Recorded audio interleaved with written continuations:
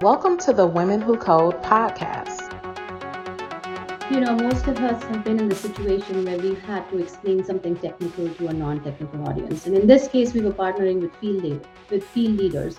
They're world-class operators. They know, from experience how operational processes cause shrink. But they don't really understand regression models, nor do they care, how many iterations we ran or what the R square was. So when we would meet with them to review drivers, keeping it simple really helped. Women Who Code Talks Tech is a segment that features experts in a specific field of technology sharing their knowledge on an in-depth and highly technical subject. These talks are designed to both introduce advanced subjects and provide insight into the work being done in these fields. Priyanka is a data science manager at the Home Depot, and she's passionate about helping the business make data-driven decisions and is currently working with the store operations team to minimize inventory shrinkage across the company's 2,000 plus stores. She has over 11 years of experience in data science, analytics, and reporting. During her free time, she loves spending time with her husband and two boys and enjoys road trips, hiking, and trying new restaurants. Priyanka, over to you. Would you like to kick this off for us? Sure, thanks, Zareen. Good morning, everyone. So happy to be here talking to this amazing group this morning. This is my first time speaking at a Women Who Code event, so that makes this even more special. So I'm Priyanka Khare. I'm a data science manager at the Home Depot. And in my current role, as Zareen mentioned, I support Home Depot's operations teams with data and analysis needs needed to reduce inventory shrinkage in our stores.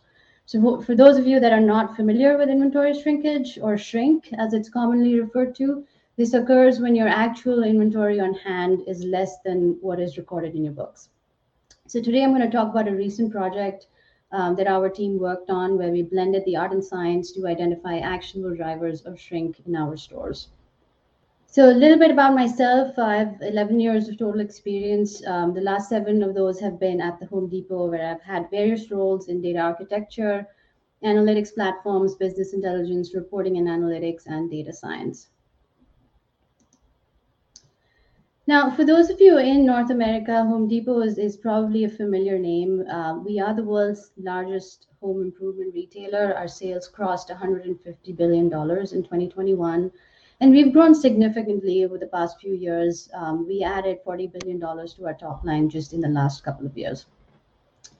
We have a footprint in North America with over 2,300 stores across the United States, Canada, and Mexico. We employ over 500,000 associates.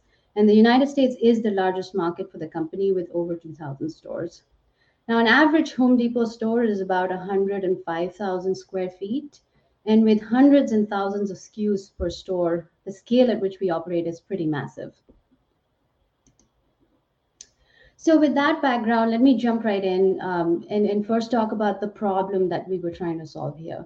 Now, shrink in stores is a growing problem for the retail industry. The National Retail Federation pegged that number at 1.62% of net income in 2020, which is a significant $62 billion.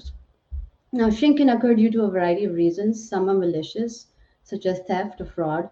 So you may have heard in the news more recently where stores are being targeted. So a Home Depot store and a Nordstrom store in California were targeted earlier this year. And then more recently, an Ulta store in Michigan was targeted as well. And this is a huge problem for the industry. Not only does it result in loss in terms of shrink, it also threatens the life and safety of retail workers and customers that shop there. And overall, it's just a bad experience for everyone involved. Now, unfortunately, malicious activity is a function of the surrounding area of the store, and it's not always controllable by stores. Other drivers are operational, which can cause shrink if processes are not followed as they're intended. So consider this example.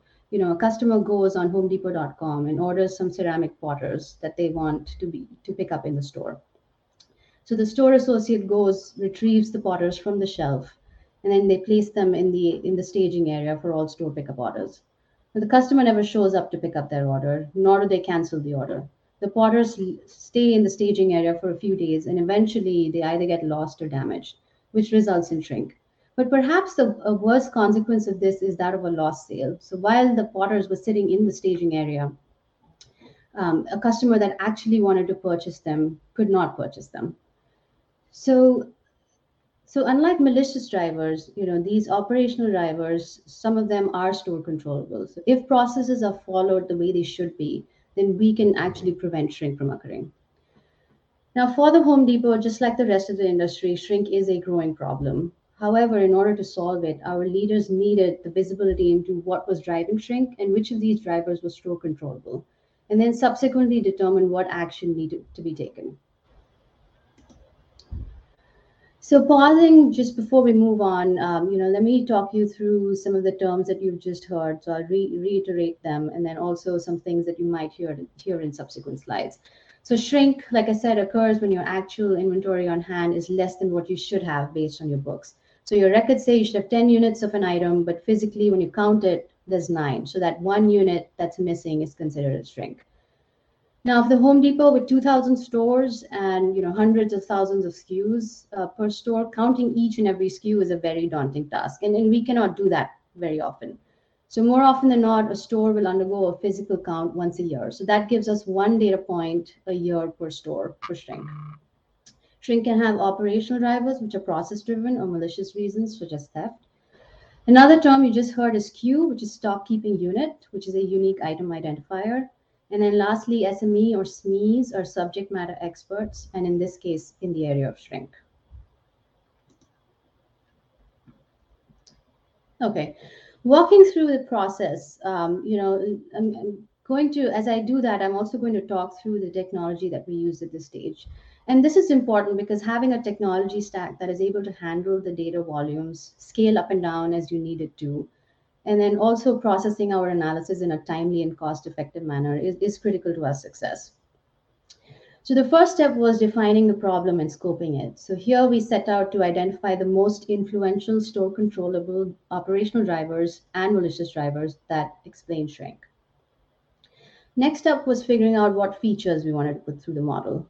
So here we tapped into our feature repository that has hundreds of potential shrink drivers.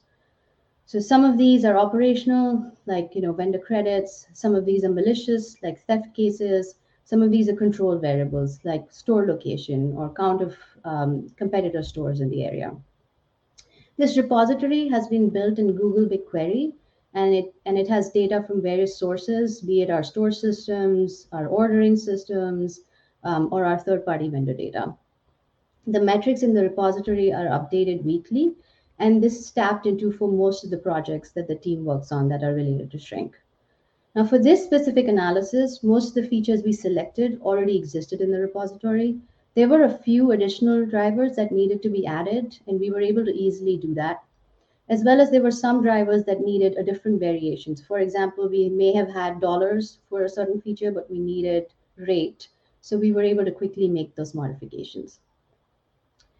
Now that we had a feature set, next up was model development. So for modeling, we used Google's Vertex AI, which is essentially Jupyter Notebooks that runs on a virtual server in the cloud. For the modeling components, we used Python, and then we used BigQuery to stage our input data as well as the model outputs. Now, the goal here was to understand what drivers of shrink were. So explainability was the primary concern, and we were less focused on accuracy. So we used a regression model as it provided the best insight into what drivers correlated with shrink. We went through multiple model iterations. So initially we built a baseline model, which was then used to benchmark and compare subsequent models. We also built models with all variables, operational, malicious, control variables. And this was done to understand everything that contributed to shrink. And then we also ran models with operational only variables or malicious only variables. And this was done, to understand, for example, an operational model with operational variables only would be able to pick up on operational drivers that would otherwise have been hidden by malicious variables that were more strongly related to shrink, and vice versa. Now, in doing so, we brought our business partners along with us on the modeling journey, and we kept them updated on the various model outputs and the variables that we were seeing as significant in the model. And they in turn helped us, think through why certain things were popping and why some of the relationships with shrink we were seeing were the way they were. So, for example, in one of our models, external theft cases was showing up as a negative correlation with shrink, and that's a little counterintuitive if you think about it. If you have more theft in the area surrounding the store, you would expect that your shrink would go up. But the way the business partner explained it is that if you know that there is more theft in the surrounding areas, you would likely be doing something about it, and that's why the shrink would come down. So this was the type of back and forth we would have with them, through the multiple iterations. So we finally landed on a set of operational and malicious drivers that we felt good about from a modeling standpoint. So next up, we then took that list, worked with our business partners and field SMEs to further add the actionability lens on it. So the goal was to identify operational drivers that were truly store controllable and where we could identify a clear action for the stores to undertake. So when we looked at it from that lens, some of the variables were weeded out further. So, for example, items that are lost in transfers between one facility to another, it's not something that a store can control. It's controllable by the company, but not by the store. So, applying that lens, we said, okay, we need to drop this variable from the final list. Additionally, in discussions with the business partners, there were a couple of variables that were not picked up by the model as significant, but the business partners felt very strongly about it, and they were pretty clear on what action needed to be taken there to mitigate shrink. So we ended up adding those two variables into the final list as well. And while doing so, we were cognizant of how many drivers would make the final list. We didn't want too many because the stores would begin inundated with things to do. But then, of course, we didn't want too few drivers as well. We had similar discussions on the malicious drivers, and while malicious drivers are not typically store controllable, we did ensure that our field SMEs felt good about the drivers that we finally picked. So, with our final set of drivers, next up was providing visibility into the drivers to the stores and communicating with them on what action they needed to take. So, we made the drivers available in our store reporting applications. And we also came up with a store execution score that would allow us to track how the stores were performing with each driver. So, if a store was doing well, we would expect that their execution score would go up over time. And all the driver data as well as the execution scores were staged in Google BigQuery, and we used Tableau for analyzing store distributions as we were developing the execution score. So a little more on the execution score that was developed. When we looked at how that was distributed across our stores, and this is the chart on the left, we saw a normal bell curve, which was expected, with a slightly longer tail on the stores that were lower performing. So these are the stores that you see highlighted in the blue box. So these stores represented our opportunity to take immediate action on the drivers. Next, we looked at how our execution score was correlated with shrink rate. So if you look at the chart on the right, as our execution score increased from 10% to 100%, the shrink rate, which is represented by the blue bars, decreases. So this gave us the validation that we needed, that the drivers we had picked and the execution score that we had designed would take us in the right direction. So this process is a really good example of blending art and science to solve a problem. We built a model, we identified the drivers that were significantly correlated with shrink, and then applied an operations lens on it to pick the drivers that stores could control. We provided visibility to the stores on the needed action on these drivers and designed an execution score that would allow us to track their performance over time. We did this by bringing our business partners and field leaders along with us on the journey, and the end result was better and more actionable. Including them in the process early on ensured they were aligned and more vested in the success of the project. Now, the project rolled out successfully and it was received well in the field. But, thinking back, everything was not hunky dory. So I'd like to wrap this up by talking through what we learned from this project. And hopefully, some of you will find this helpful in your current or future projects. So, thinking back, there were some things that worked well for us and others that could have gone better. So, one of the things that was a major factor in the success of the project was that this project had alignment at the executive level, that this was important and the right thing to do for the company. And that helped us in a couple of ways. One, it ensured that all the teams that were involved in the project knew what the priority was, and we were all marching towards the common goal. And two, since the priority was clear, any other ask that competed with resources with this project, we could easily say no to.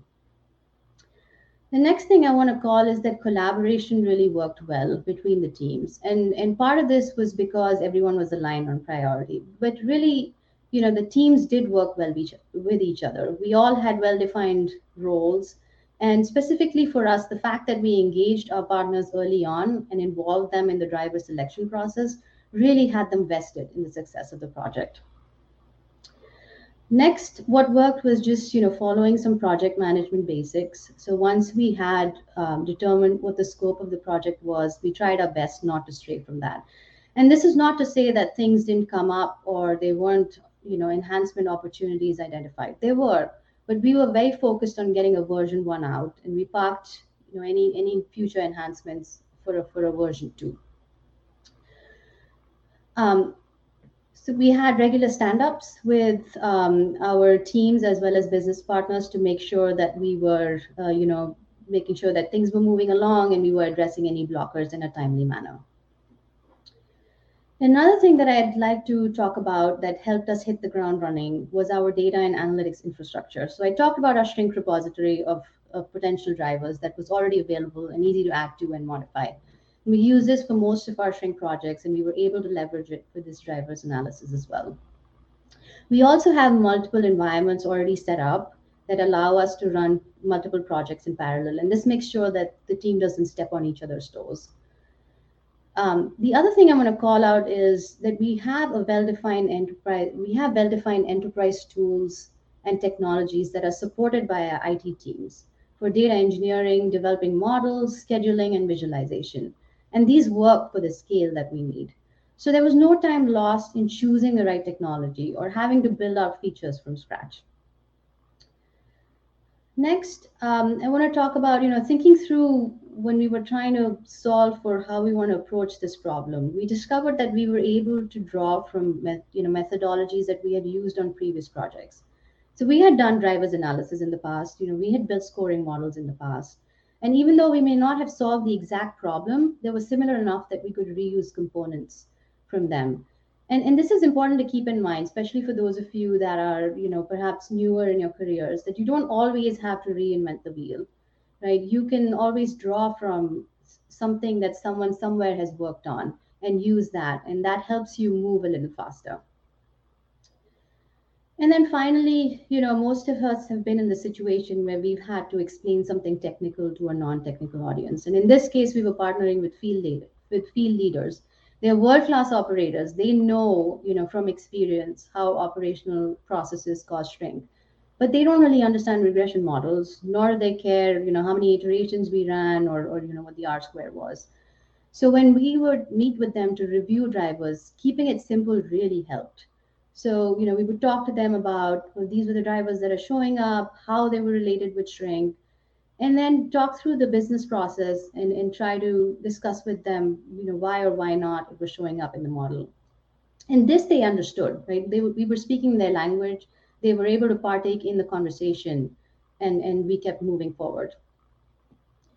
Now, that was everything that worked well. There are some things that could have gone better. So initially, cross-team collaboration was off to a slow start, but then once everyone was aligned that this was the number one priority, we moved full steam ahead.